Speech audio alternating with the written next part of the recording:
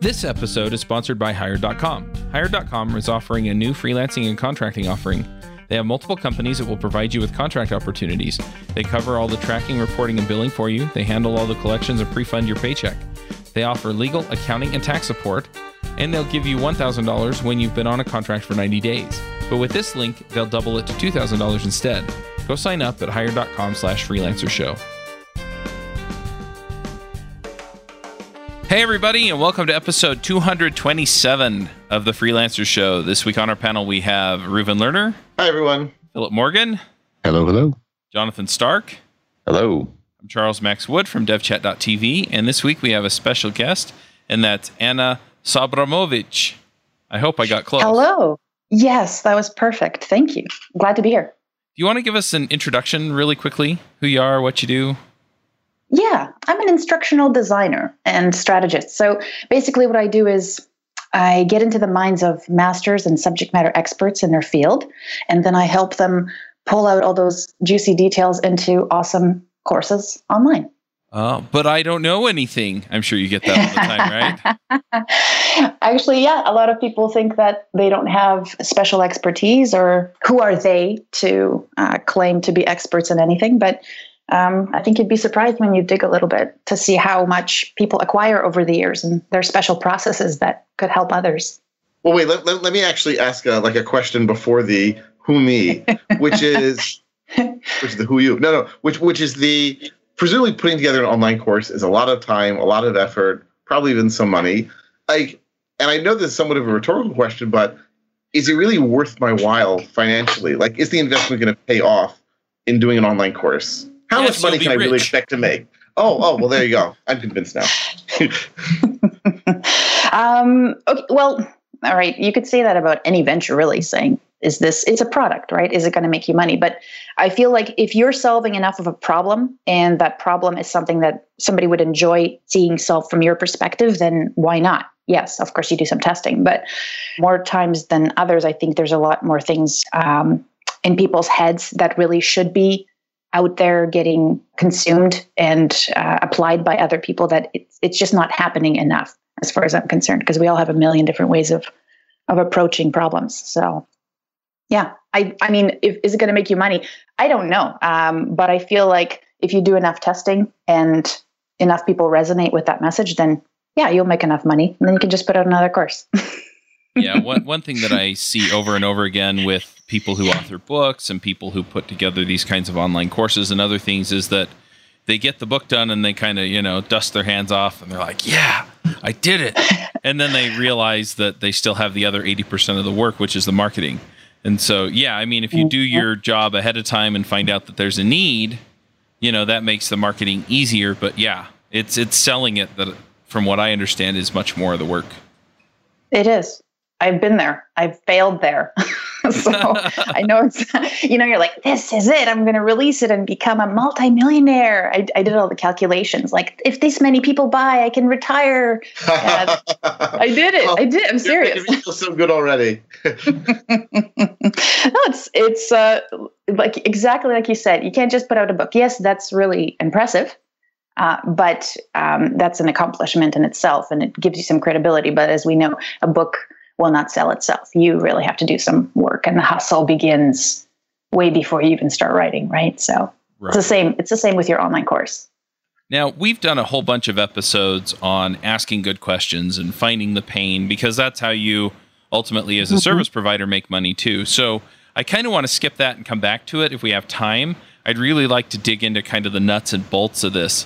And first of all, I'd just like to start out with, okay, so I know there's this pain, but how do you come up with what to put into the course? How do you know exactly, what things to put in and what to leave out? Well, that's where people who are true experts versus people who don't really know what they're doing, that's where the distinction happens. Because when you talk to somebody who is an expert, I mean, there's this point where you become so good at what you're doing that it becomes automatic. So you almost forget, you have the curse of knowledge, right? You forget all the experiences you needed to acquire to actually get to your level of expertise, all the pain points. So what happens is at that point, I feel that's where I step in. You need a novice, right? You need somebody who is a novice at your subject matter expertise, but is good at drawing out those details from you. They'll ask you, where do people mess up? What is somebody who's an expert versus somebody who's not an expert? How do they differ? How can you observe their behavior? How can you observe the actions they perform that actually show you that this person is an expert? And a lot of the times I end up doing that. I observe somebody do something and I'll say, well, how do you know how to do this? Or what makes you do it this way?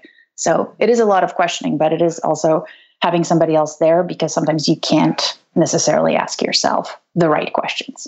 I'm going to jump in here because you actually gave us a few discussion points, and the first one is the one that I'm really interested in, and I'm just going to read this because I thought it made me think a little bit. It says, if you have a process you repeat over and over and it produces consistent results for you, this is the time to create your course so you can teach other people how to apply your process to solve their own problems.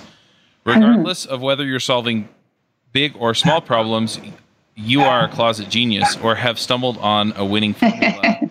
And you need to know the common mistakes to avoid before you invest huge amounts of time and energy into developing your course. So, I mean, yeah, it made me think, okay, what are the things that I'm doing over and over and over again that give me consistent results? And, who are the people that are going to care about that? And it goes back to the question I asked initially, where it was, well, I don't know anything, but I'm doing some of these things every day. And so how do I identify those areas as this is a skill I have, I get consistent results, and somebody's going to care if I put a course together about it? Well, then what are those results, right? If your results are, I consistently get, 50 people to sign up to my newsletter every day, that may not resonate with everybody, but that may resonate with people who get no signups, right? So figure out what those things are that are working for you and say, do others want to know this? Like maybe I make a wicked lasagna and people are saying, that's the best lasagna I've ever had. How do you do that? So you'd have to maybe just have a conversation with somebody or potential students. What are those things that are winning for you that you're like, I rock at this? I wonder if other people would enjoy learning how to rock at this too. People really do rave about my lasagna, and I'm not kidding. But yeah, it's funny because, both of those things are things that I think are generally true of what I'm doing. I make a mean lasagna, and I have, 30 to 50 people signing up for my email list every day. Excellent. So, see those, but I didn't even think of that as, we'll do this, and you'll get people. Yeah. And the other thing is that, because you're, when you come to the point where everything becomes effortless, not everything, but a lot of things in business, you start taking those things for granted. So I think just figuring that out. What are the small things that you wish you knew before you started? That would be awesome. But in order for me to have this aha moment, you had to say it. So do I hire Anna, or is there another way that's maybe a little bit more cost effective for me to identify this? Well, optimally, yes, you'd hire me. I'm never going to say no. But hello. But there is an inventory that you'd ask. And actually, I have a course on this if you want to do this yourself, because you should at least have that mindset of what kind of questions should I be asking myself. So yeah, there's an inventory that you can look at, and it's actually right on my site. And it's a 9-lesson course email that just kind of breaks down the process for you a little bit. Sorry, if I want to do like a course, first of all, when you talk about courses, are you talking about email courses? Are you talking about video? Are you talking about print? Are you talking about live? What's the best way, or what are some of the ways that people approach this for different problems? Well, really, one of the things depends on how much time you want to invest in your budget. But I feel like you could start very, very simply with email. Right? Test it out with email. And one of the challenges is, and I've been there myself, is that you end up doing a lot of telling in email, and it's hard to step back and say, how can I have people apply? How can I ask people to start doing things and testing things the way that will help them learn these strategies? So yeah, you can start. I've started with email. I've done a huge video course, and that was a lot of work, but it really depends on your budget. And first, start small, right? You can start very small and have people, if they see action take place and they can see application, then they'll go for it. It doesn't matter even which format it is, as long as they see the value in it. That's interesting, because in the pre-show, I was picturing, I guess it's my default, typical online learning thing with like, you're in module 3, section 1, and there's like a video that goes along with it. But you're thinking much more broadly, which is not what I was expecting, but very refreshing, because I think a little bit like Ruben was thinking, geez, this sounds great. But, I've participated in really big professionally done video courses that totally flopped. And I know other people who just like were really excited about a topic, did zero market research, and spent a month putting together this video course that got exactly 0 sales. So I was like, I think Chuck asked earlier, it's that risk thing, how do I mitigate that risk? And starting with email course is just a absolutely fantastic answer to that, because you can, I just love email because it's inherently two-way and it has a sense of privacy. So it's not like comments on your blog necessarily.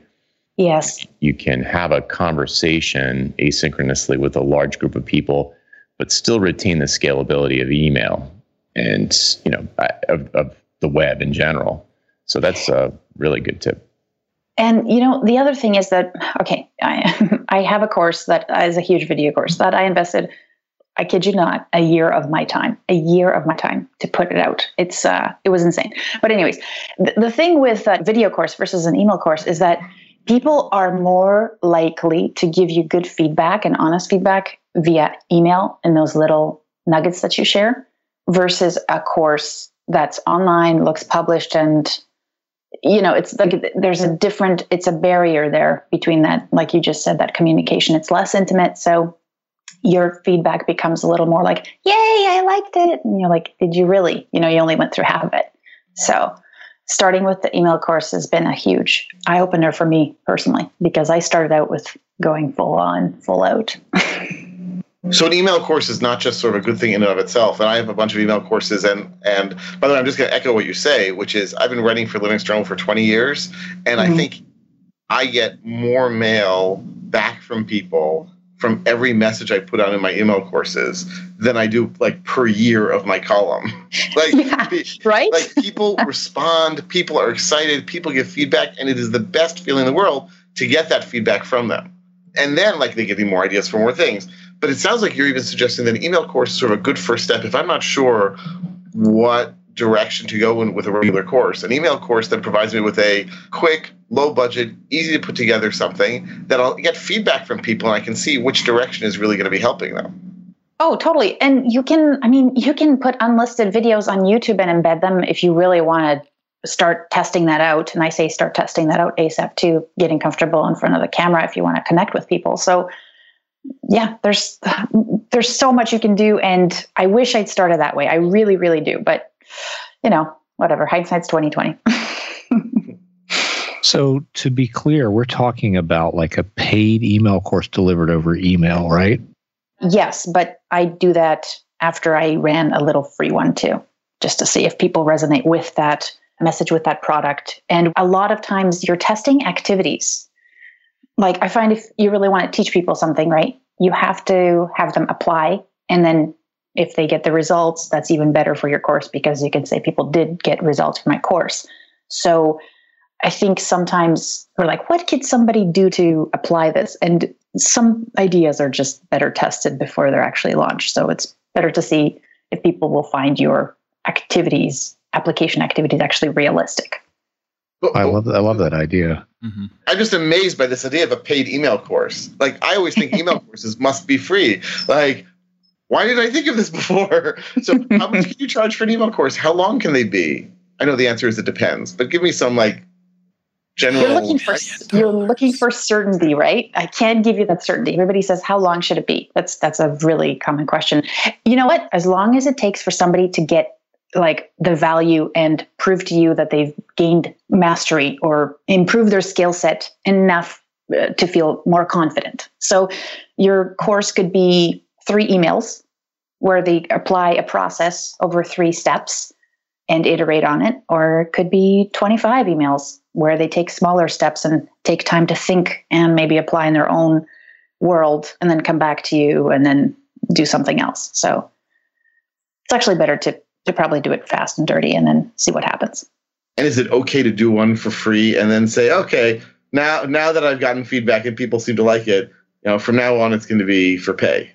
I say there's no rules. I say you can do whatever you want as long as you've shown that there's value. Why not? Why not? Nobody's questioning that. I think that should be, considering people pay like $400 or $500 to show up to a course in university that has zero real application value in the real world. Then why not? Right? I mean, realistically, that's the truth. I know because I built some of them. So you know what? I mean, I don't think there's any rules. I think that if you can show value, you can charge for that value. You can't tell me there are no rules. You never know what you're going to get. I like that. I like that. You've mentioned a couple of times, or you sort of tangentially referred to adherence. Can you talk a little bit about, over the years, have you come up with tactics that will help people stick to what they say they're going to stick to instead of, or you know what I mean? Like people's like, something must be done. I'll spend $150 for this course, and now I feel like I've done something, and then they never even crack it open. I know I've done this. Yeah, I've done that. Is there kind of best practices for trying to minimize that? Because as a creator, it feels very cynical almost to put something out for money when no one's going to do it. It's like, I know through my coaching program that people need their handheld one-on-one to really move the needle on this. And it takes an extremely rare individual to be sort of self-directed enough to just sit down with a video course and actually do it. Yes. Oh my. So once in a while, I'll have a student like this, and they'll just go through every single worksheet, every single video. They will apply everything. At the end, I'll get feedback, and I'm thinking, how can I replicate you? Because you validate me. Exactly. Thank you. And I actually go to LinkedIn and I give those people like serious kudos and recommendations for being such a stickler and just persevering, because they're rare, right? They're rare. Mm-hmm. And I feel like one of the things that, considering the fact that, you sign up for things and you're like, oh yeah, that was great. I'm signed up for 10 Coursera courses, and I start them and then I don't complete them, right? There's nothing at stake for me to finish them, or I buy them and whatever, and then I don't finish them. But there are small things that you can do to keep up people's momentum, like those achievable little pieces. And I feel like when you have those built in, like little check-ins and small wins, those tiny wins, that increases the propensity of somebody wanting to finish it. And you know what? Actually, one of the things that I found works really well is you get statistics on who's going through your course. If somebody slows down for a day, I'll email them. I'll be like, or not a day, a week. I'll email them and I'll say, hey, you're doing so well. What's going on? How can I help? Let's keep it going. And actually that interest is huge. People want that somebody cares if they left. And I think that's one of the things that online courses kind of lack sometimes, is people think that they can just, disappear and nobody will notice. There's no accountability. But if you can spend the time to be that accountability, people actually respond to that really well. When you're talking about people dropping out, that's just watching the opens? Yeah, that's watching, because the course that I have set up through Teachable, it actually tracks your participation. Oh, gotcha. Through the course. Yeah. And so if in an email course, it would be the opens. Exactly. And you'd say, hey, you're doing so well, or I saw you execute, or have you been executing? So being the guide in the back who actually cares about their progress totally can be a game changer for you. Mm-hmm. Anna, you mentioned earlier video, and I'm curious if you have any guidelines around like what kind of media is, like, how do you think about what kind of media is going to be most effective for a course when you're putting together a course or designing it? Well, I've done video and I have a YouTube channel as well. And I find that the minute you start seeing a person's face, this is inherent in all of us, you start to trust them and you start to like them more. So the more you can get in front of people, even in the very beginning, and talk, you don't have to talk for the whole thing, but just introduce yourself and create that primal connection. I think that really resonates with people. Even if you start off your lessons with like a 30-second welcome, I think it creates a huge connection. So the voice is okay. The narrated pieces are okay. But I think if you can amp it up with video, people respond well to that, and just intersperse it. It doesn't have to be high tech or anything, but YouTube works with a good mic So I always suggest go to video because people resonate with video still, and your face. Oh, that's really interesting. Yeah. I have a friend, John Sonmez. I think he's been on the show. But anyway, he does just daily videos on YouTube. And he gets a ton of traffic coming to his website where then he is able to sell them courses. And I find it very interesting that, people respond to that. And it's funny, too, because for audio podcasts, I mean, you can get thousands and thousands of people listening every week. And for video, people have to be in front of a device that will play it. And so a lot of people, you don't usually see the audience size match between video and audio. Usually audio has a much larger audience, but the video I've been seeing has a different engagement level that is kind of insane. Like, have you listened to the Joe Rogan podcast? No. Okay, so Joe Rogan's a comedian, and he's been podcasting for years. But he runs his podcast also on YouTube. He does it all recorded. I now go to YouTube because I want to watch him talk with the other people. And I find it so much more engaging. So, and he has millions of views on YouTube when he posts those podcasts, which is crazy because it's not like he's pretty or anything, you know? So if I am doing a video course, because I've seen video courses where it's like, hey, look, here are my slides. Oh, God. Should I show my face? Yeah. Yes. Even during webinars, I find, and I'm putting out webinars now, and I've done courses where, like academic courses where people are, they show up to like an online webinar classroom. The minute you add that little picture of you on the side, even if it's tiny, that's a human. And now if the slides are boring me, I want to look at your face because people are drawn to faces. You add a face anywhere, people are looking at that. That's what we're designed for. So the more faces and the more you give them that facial connection, people will respond better. People will remember better because your face is attached to something. So, and trust. It has a lot to do with trust. They trust you because you're real.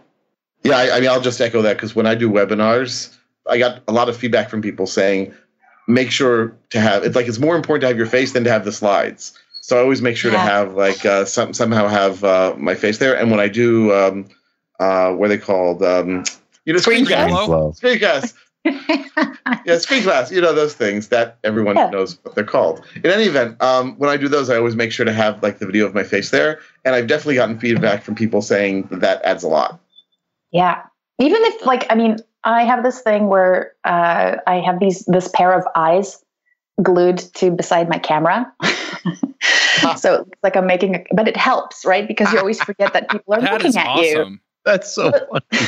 Love that idea. From my old school webinar days.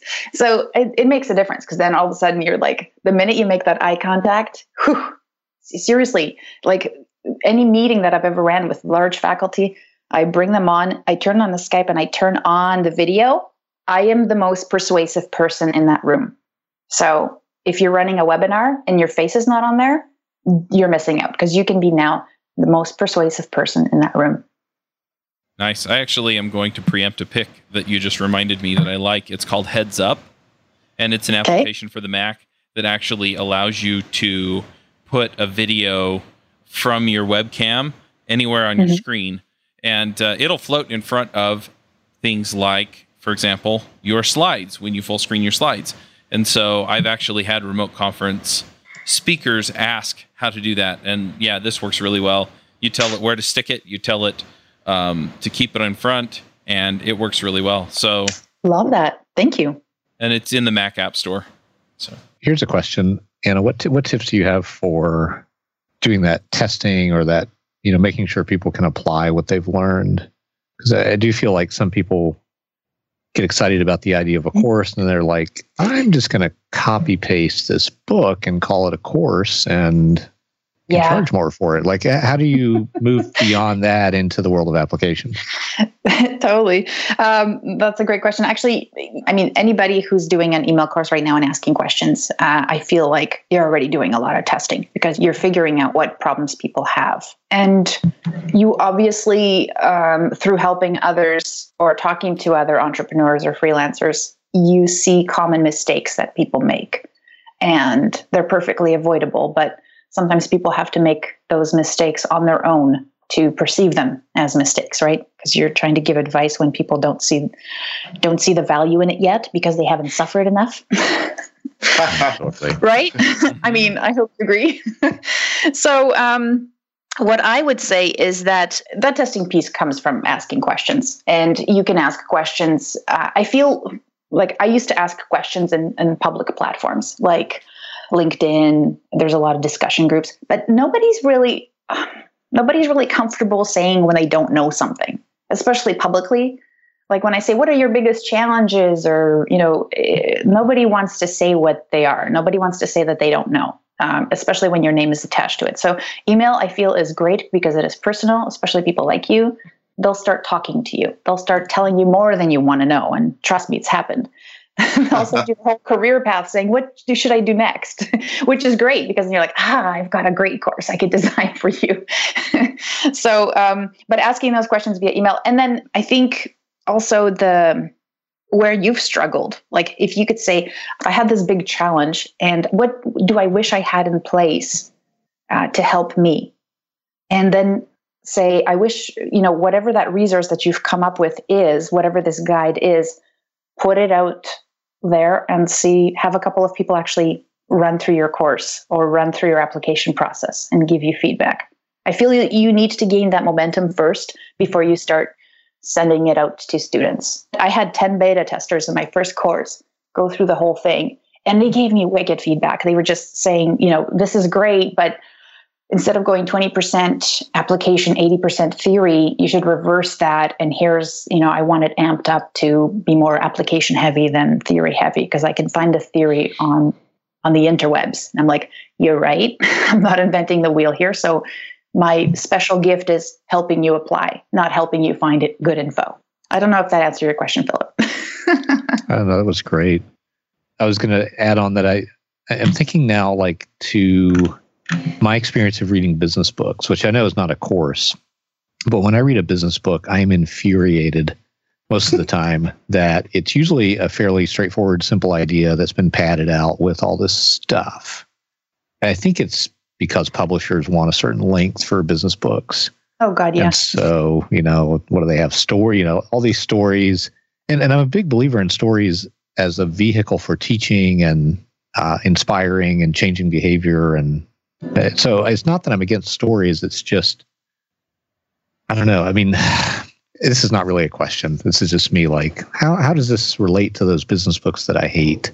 Are there ways to help people apply, like specific ways to help people apply information? Like what did you learn when those people gave you the feedback to invert the amount of application and theory? What did you do different? I guess that might be an interesting question.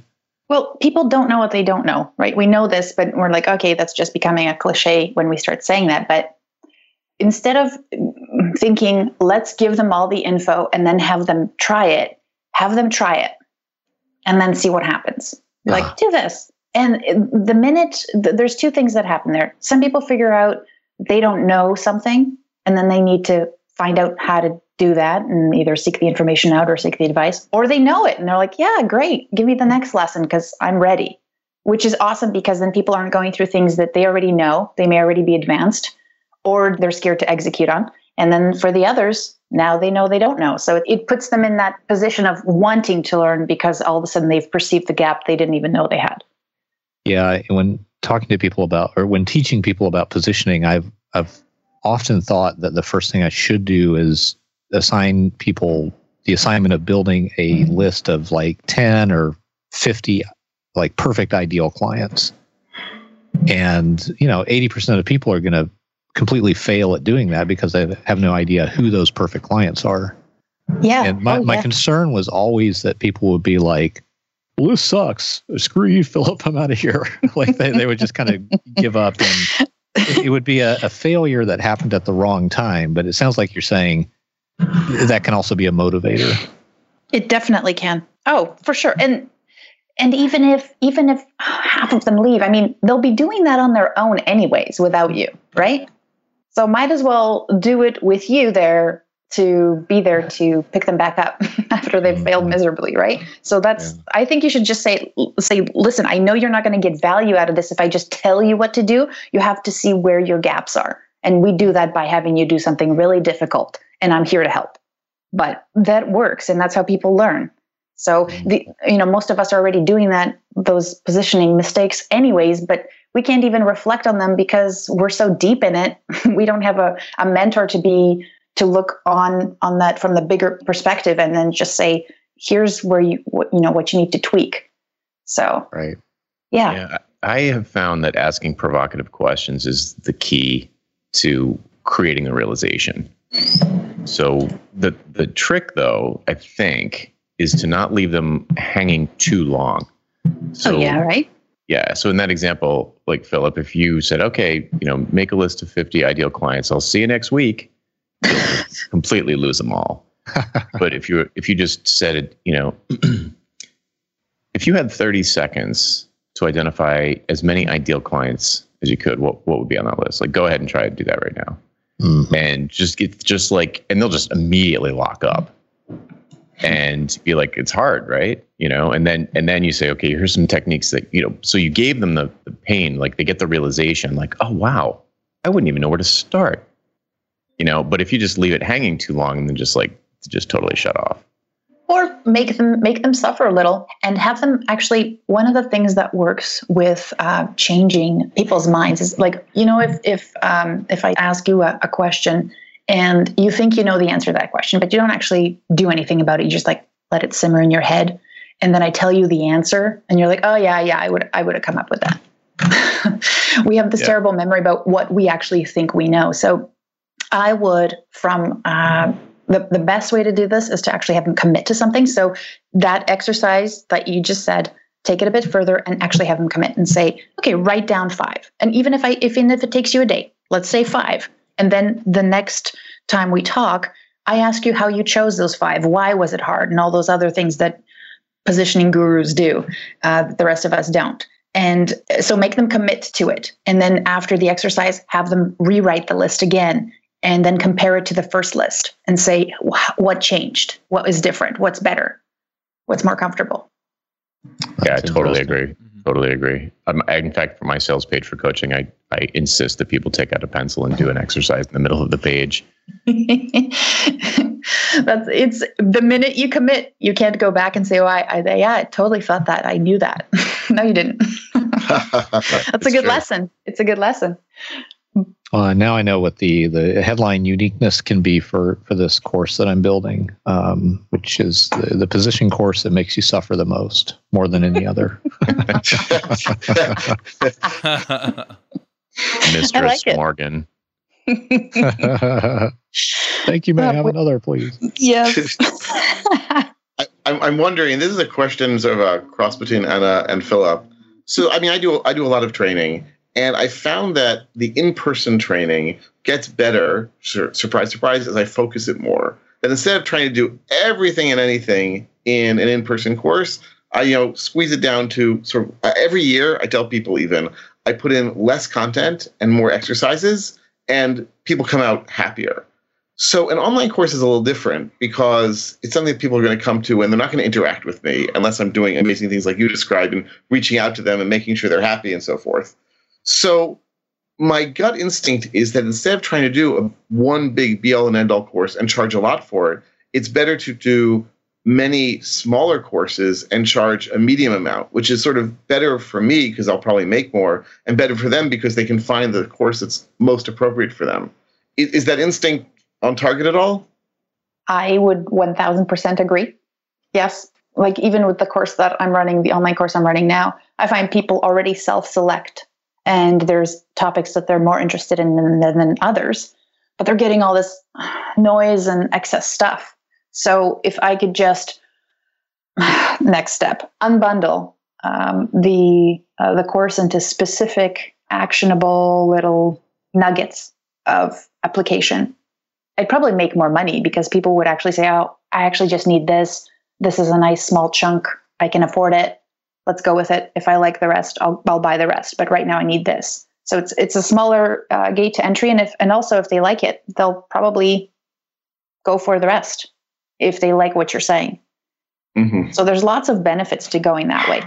Kind of decreases the risk for everyone involved as long as the chunk isn't too small to be effective. So I would agree that that's definitely a way to go. Well, and it's interesting from my perspective too, because the course that I really am working on is the how to get a job in programming, and it's aimed mostly at new programmers. And yeah, there are definite sections of the course that could be broken out into their own course. So, for example, the main crux is, don't send your resume around all over the place, but actually, do targeted job search where you're looking at companies and then finding ways to get noticed by them. And I could put all of that into one course, and then I could put, and here's how you get noticed at the users group meetings in one course, and here's how to get noticed in these other ways in each of their own courses. And then the people who are like, you know what, I am just not the person who's going to write a blog and get noticed that way, but I'm comfortable getting up in front of a small group of people and doing a presentation. Well, there you go. Mm-hmm. They can pick and choose the ones that they want and go with the strategies they're most comfortable with. Yeah, totally. And then I don't have to sell a 50-stage course that tells them how to do it all. Yes. And the other thing is, I know that people, you mentioned the live course and how the live course gets better results because you focus so much on the application. I mean, you really do have to consider that when you're doing the online courses, that all of a sudden you don't have the momentum of the group and the enthusiasm of the presenter and the facilitator. You have you and a computer, and that's different. That takes a different level of commitment and a different level of motivation and also a different design. You can't move a live. And people have tried. You can't move just a live session to just on the computer and say, oh, it's going to work the same way. Sometimes it's better because you rethink it and you rethink of all those activities and interactions in a one-on-one way. How would I do this if I was just with one person talking to one person versus I have the 15 people to leverage who are going to brainstorm together. And if one gets stuck, there's 5 more people that are going to come up with an idea so this person isn't stuck. So that's a different dynamic. Yeah, you have to accommodate for that online. I've also seen people do kind of a hybrid where essentially there are guided sessions, and then there are also the live sessions that are, you watch the pre-recorded stuff. Do you have any questions? Can I help you move ahead with anything and things like that? Do you find that those are then, sometimes more effective than doing it all live or all recorded? Yeah, they're actually more successful. I feel they're more successful, not even I feel, they are more successful than the live sessions because you can space them over time. So you can give people time to apply. You don't have to jam it all in like one day because everybody's coming down. So you can still maintain that idea of, hey, we have groups. These guys can talk to each other if they want to. You created cohorts. And then the other thing that you're doing, which you can't do in a live class, is not everybody's ready to learn that day. And you're expecting them all to be on, bushy-tailed, bright-eyed, ready to consume and participate. Some people need time to think, time to read, and maybe they had something bad happen, right? So this gives them a chance to consume all that information and think through it at their own pace. And then when they come and get together, there's more of a propensity of them to actually be ready for it. I'm dying to ask some tactical questions that are probably maybe going to come up in the picks. So if so, then we can just wait for that. But I'm curious if you've got suggestions for different sorts of tools that you think would be good for people just trying to get started with this, whether it's an email tool or an online course, like a full-blown video type of thing, or an LMS, or any of those things that you could perhaps share. Yeah, and I actually wasn't going to share any technical things. I'm glad you're asking because I was going to share like my favorite games that I think people should play. So it was totally not related. Well, I've heard your picks, and your guys' picks are usually like, I like this app because it's fun, or I like this app because it does this. And I was like, well, I'm going to pick games because I think adults should play more games. Yeah. So right now I've got this platform. The platform. And it's funny because it's kind of like a boom right now that's happening. There's the online course industry is just for individuals, like for individuals to self-publish courses is just huge. And one of the ones that, I'm using Teachable right now. And it's awesome because it's super simple interface, low cognitive load to entry. And it's awesome because it also tracks user progress. You can set goals. You can release content based on time. You can release content based on whether somebody's moving really fast through it, so you can make it. Anyways, there's lots of options. I think in the beginning you should just start small, but it's actually really affordable to launch a course there. And they have a wicked community of other people who are also launching their own courses, and you can see what works and what doesn't. I wouldn't say I agree with all of their advice because I'm coming at it from more of a learning adult theory perspective, and they're coming at it from a great content perspective. But that's something that I think you can tweak after you actually participate in courses that you enjoy and figure out, why did I really enjoy that course?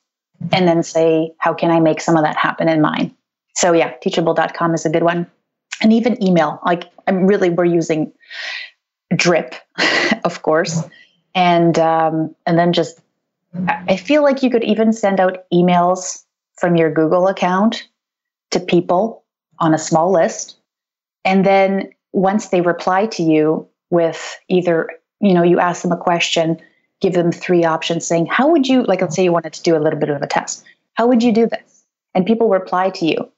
Well, you can reply right back to them, or you can actually have a consequence that you give them saying, this is your choice. This is what happens. What do you think of that consequence? So there's so much you can do even just with email alone, as long as you plan that out ahead of time. So low investment. Same with putting up a little video on YouTube and making it private. Very small investment to just take some thinking, some planning and testing. Perfect. Yeah, I've got to say that, I think like a lot of people who do the kind of work that I do, that we do, the tools are, they're freaking fun. And I think that's, it's easy to get carried away with okay, I'm going to pick the perfect tool and I'm going to evaluate the features of these 5 different, learning platforms.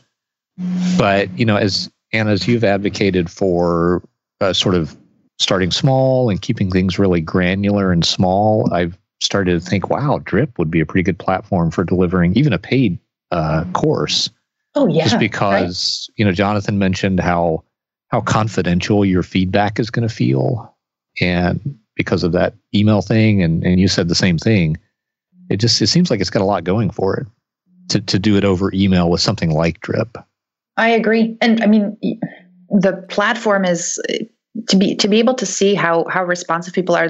That data, that data is great. And that's basically what you're paying for with all those other courses or those platforms, is to get the data to see what people are doing and to deliver content to them in a certain on a certain schedule. Well, you can do that with Drip, so why not use that? Go more personal. Right. And then later we'll move you to Teachable. You got an affiliate link for us? Yeah, right. I know I should. Well, I guess that's the question. What does Teachable do that something like a Drip workflow could not do? I think the difference would be that the workflow is only visible to you. And I guess you could work that into your Drip course, is that people enjoy that idea of progress. So if you're releasing a course and you have 10 lessons, then you're saying, oh, you're halfway there. You've completed the first 5. And that's what that Teachable does. It gives you a little bit of that momentum. There's a progress bar, which is kind of gamifying that process, saying, look, I've made this progress today and 78% complete. So it's almost like these little elements also drive that engagement. So you might want to, in essence, look at something like a Teachable course and see what are those little nuances that they use to motivate people extrinsically, and maybe work them into the way you converse with people in your email course. Because those things work. They do. They're tiny. To a lot of people who are intrinsically motivated, they don't even matter anymore. But to get you started, those visual reminders saying, hey, you're go champ, you're on 3 of 5. Yeah. That makes a difference. Interesting.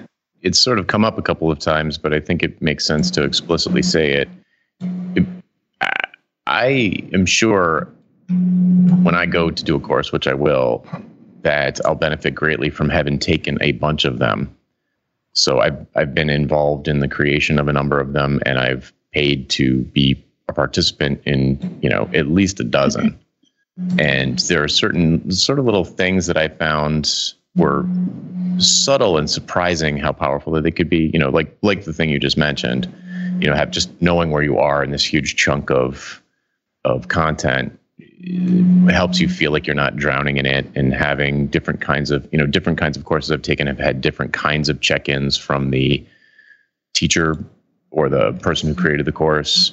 And I've found that different ones are certainly lacking, and other ones that had maybe just a different take on it were much more compelling. So I think maybe taking a few of these, even if they're free ones, would be super interesting to get a feel for, kind of test drive what you like and what you would like in yours, and maybe what you wouldn't like in yours. I 1000% agree. I feel like if you haven't been a student lately, you're not going to take advantage of what other people are already leveraging, especially considering that most of us have experiences from the academic world, which is not designed to be engaging. It's designed to produce certificates. So, and most of the people who design those courses have nothing to, they just care about research and grants. They don't care about teaching or becoming great teachers. So, but you're not bitter. By the way, let me just point out here that I have a PhD from an education school, and I agree 100%. It's Gene. I feel like if somebody's going to be, stuck with you for an hour every day for like 3 months, at least try and be good at what you do, right? Like care. That's all I want. I don't need you to be a rock star. Just care. Tell us how you really feel. Fine, I quit. Anyways, so you got to have an enemy, right? There you go. So I agree. Be a student, and because if you don't know what's out there, you don't know what you can leverage. And that's why I tell people to play games, because they have a bazillion test users, people from all over the world say things that they like, that team implements it. And then you see what people like, what people enjoy, what drives their engagement. And why can't you steal some of that and use it in your course that's going to get, maybe 1,000 reviews, right? Smaller pool of feedback. So leverage things that you enjoy. No, we're all like There's creating outlines in our head. Yeah. Oh, good. We're all creating course outlines in our head. Hey, you know what? Feel free to send me your course outline and I'll critique it. Seriously. I'll ask you some questions. I'll ask you some provocative questions. Not at all. It makes me better at what I do. But I think because one of the things that people start doing is they start outlines instead of starting with, how is somebody going to prove to me? That's the question. How is somebody going to prove to me that they've got it? What am I going to be able to see them do that proves to me that I've taught them? That's how it has to start. Mm-hmm. And then you can do the outline. It took me a second to understand what you meant there. Could you restate that? Sorry. How is somebody going to prove to me that they've mastered this topic or this skill? The student. Yes. Yep. Your student, totally. Yeah. And once you decide what those elements are, that's just for you. Nobody else needs to know that. And then once you decide, you deconstruct it down to, they're going to be able to do this. I'm going to be able to observe them do this. They're going to consistently be able to do this. Then you say, what are the things that they need to practice or do that will help them get there? And then your outline comes from that. Well, that's solid gold. Well, thank you. It goes back to what we say about freelancing all the time, right? Is that, people aren't paying you to write code. They're paying you to solve a particular problem. In other words, they have an outcome that means success to them. And, we've talked a lot about asking the questions that get you to figure out what that is. But ultimately, what is that outcome? How do you measure that success? And then if you build the course around that, then it makes a lot of sense that you'll be able to measure how successful you are in helping those people achieve the outcomes they want. I think this is absolutely true, because I mean, think of how many classes you've been in, or courses, or lectures, or whatever, where it was clear that from the teacher's perspective, you're sitting there for an hour meant like demonstrated. I don't know if mastery is the right. They're like their goal was to have you get through an hour of their talking, or a day of their talking, or a semester of their talking. And if you got through it, fantastic, you're done. You get the certificate, you get the stamp of approval. And clearly, that is so far removed from what people want. I mean, I was just teaching a course. I guess it was last week or 2 weeks ago, and someone said to me, "You realize this is a company where the company pays for people to go to courses. And they have courses running all the time." Someone said to me, "You realize that in most courses, people just like stop coming after the first day." Because basically, like, why should I be sitting here? It's not giving me anything. I'm not getting any practical skills, and the money isn't their own personal money. So what do they care? And so, like, part of an instructor's job is to get them excited, engaged, and give them a sense of accomplishment. Like, yeah, you're going to be able to do something interesting, practical, useful with this information. I love the fire. I love it. And it's true. It's true. And if you're repeating yourself more than once, record it. And then people can watch it or listen to it while they're walking their dog. And then you can get together for application session. So, of course, makes sense. Yeah, I should really do that. But send me your outline first. All right. Well, I'm going to push us toward picks. But Okay. This has been really fun. And if people want to know more or hire you or figure out, what's wrong with what they're doing, how do they find you? Well, they can go to my website. It's called elearnerengaged.com. And I have lots of fun resources there, including the course I talked about to get you started. All right. Well, let's go ahead and do the picks. Reuven, do you want to start us off with picks? So I've been, I think I've mentioned already on the show that I started doing a weekly newsletter, and I cannot recommend highly enough doing that for your mailing list. It's great for me. I've gotten great feedback from people. And one of the pieces of feedback I've gotten is a programming newsletter. It's like a new programming sort of tip or tidbit every Monday. And a number of people who know that I'm into training and writing about it and helping them with it asked me to do a similar newsletter, but with training tips every week. So by the time this podcast actually comes out, it should have started. I'll put the link in the show notes, or you can go to my website, and it'll be there at learner.co.il. And basically the plan is to include all sorts of information about, for people doing training, typically in-person training, although I guess now that I've been convinced that I should do online courses as well, maybe I'll sneak some stuff in about that also. And the basic thing is going to be sort of split up between some practical tips, some pedagogical tips, and some business tips for how to sell training, market training, and sort of expand the training business. So look for that. And if you have questions or ideas about training or things that you'd like me to include, that sort of feedback is really useful, even at this very beginning stage. So look for it in an email box near you. Awesome. Jonathan, what are your picks?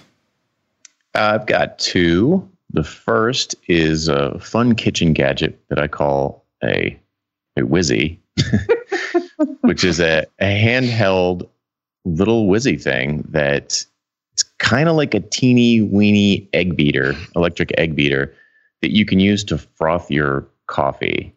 And now that I've been working in my office, I started maybe, 6 months ago in an office. So I've been spending less time in coffee shops.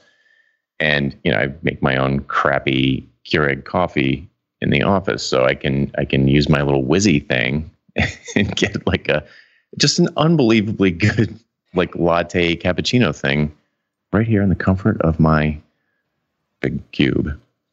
So I highly recommend the IKEA, here's the actual name. It's not actually called the Whizzy thing. IKEA new cordless milk frother handheld foamer cappuccino latte espresso KG. It really rolls off the tongue. I'm sure there's a shorter Swedish word for that. Yeah, it doesn't have one of those cool Swedish names. It doesn't. No, it's $1.60. This thing is $1.60. I'm going to get a 6-pack of them in case it breaks or something. Because if it does, I'm going to be horribly disappointed. Oh, here I thought you were going to give out presents. Oh, it's so great. Yeah, that's what this year. I'll send it to all the guests. It creates a coffee tornado in your mug. It's unbelievable. And the other thing, I just want to remind people that I did launch the Ditching Hourly podcast. Obviously, folks listening to this are into podcasts. So if you're interested in stopping the habit of trading time for money, you can check out ditchinghourly.com. And I've got, probably by the time you hear this, there'll be 10 episodes up there. So check that out. Nice. And that's it for me. All right. Philip, what are your picks? Okay, now I have some picks. There's this thing sometimes that marketers want to do, and it tends to require writing custom software unless you don't want to do that. And then you use my pick this week, or one of my 2 picks this week. It's called Deadline Funnel. Here's the thing that it enables you to do. It enables you to have a sale on some kind of digital product. Although I guess you could have other use cases, like have some kind of time-limited promotion for something that's not a digital product. But let's assume we're talking digital products here. It lets you have a sale for a digital product where each person on your email list gets their own individualized deadline for that promotion expiring. So it's keyed based on when somebody opts into an email list, and then X amount of hours or days later, there's a deadline, and you can remind them of that deadline. And as we all know, either from selling or being on the buyer side of things, one of the things that inspires action is deadlines. So deadlinefunnel.com is about the ugliest, most poorly designed interface I've seen in a long time, but it gets the job done at a reasonable price. So I feel like I can recommend it as a pick. Second pick is a piece of software called Ringer for recording conversations, where you record it locally, so you don't suffer the bandwidth or the sort of quality degradation that you get over Skype, which sometimes is fine. But when you're planning a podcast with a guy who lives in Turkey, as I am doing, Skype is not always the best choice. So something like Zencaster or Ringer, which I've been experimenting with recently, is also. I found that the quality is better with Ringer. The problem with Ringer is it doesn't do more than a 2-way recording, but they're adding that feature soon. So I feel like I can give it a recommendation via my pick this week, Ringer.com. That's it. Those are my picks for the week. All right. I'm going to throw a few picks out there myself. I've been doing some of this. I initially wanted to build my course as a series of webinars. I've kind of moved away from that idea. I'm doing the webinars anyway, but it's kind of a different focus. I've been using Webinar Jam for that, and I think I've picked it on the show before, but I really like it. It works over Google Hangouts, and it's pretty cool. And then I mentioned Heads Up, which is, like I said, just that video. I think you can also get away with doing it with QuickTime, but don't quote me on that. And then finally, I have a really nice presentation clicker that I use for my presentations, and I'll put a link to that in the show notes. Most of them are the same, where they have the buttons to advance and go back and a laser pointer and stuff like that. And this is just one of those. But I don't know where my other one went, and so I had to buy a new one. And I like it. I like the shape of it in my hand, and I don't remember what brand it is. So check the show notes if you're looking for one of them. Anna, what are your picks? So mine are totally not practical, but they really are practical. The first one is it's called Firewatch, the game. And it's scenario-driven narrative game, first-person game. Anyways, it's beautiful. And the reason I recommend it is I think that to be good at teaching, you have to be good at stories. And scenarios is what I help people design. Are really, especially contextual scenarios, really help people learn and put things in perspective. And one of the things I think we do as teachers is help people make decisions. Like, we can't always simulate the environment, but we're like, if you're faced with these factors, here's the thought process I want you to follow. And I think scenarios help you do that. So Firewatch, the game, is awesome. The other one is called Papers, Please. This is it's a game about being a border patrol guard. And all you do all day is people come up in front of you. I know it's right. People come up in front of you, and you have to check if their passport and their visa is legit.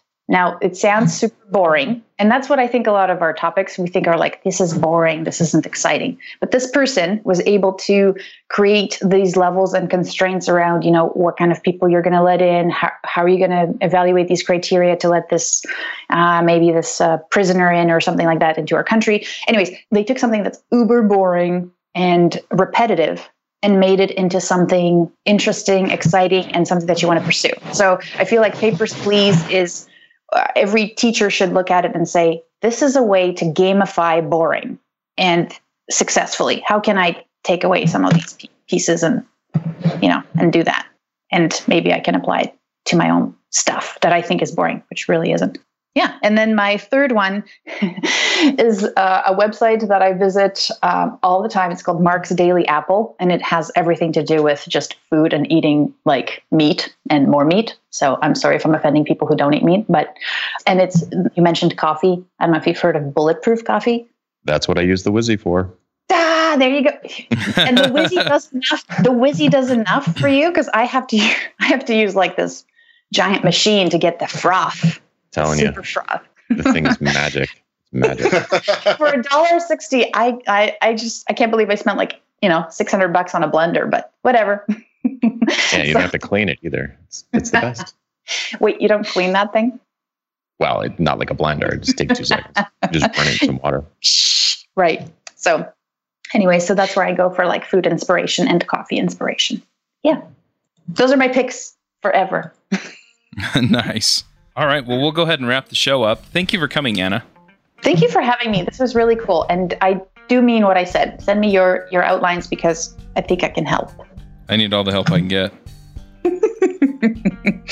All right, well, we'll call this one, and we'll catch y'all next week. Bandwidth for this segment is provided by CacheFly, the world's fastest CDN. Deliver your content fast with CacheFly. Visit CACHEFLY.com to learn more.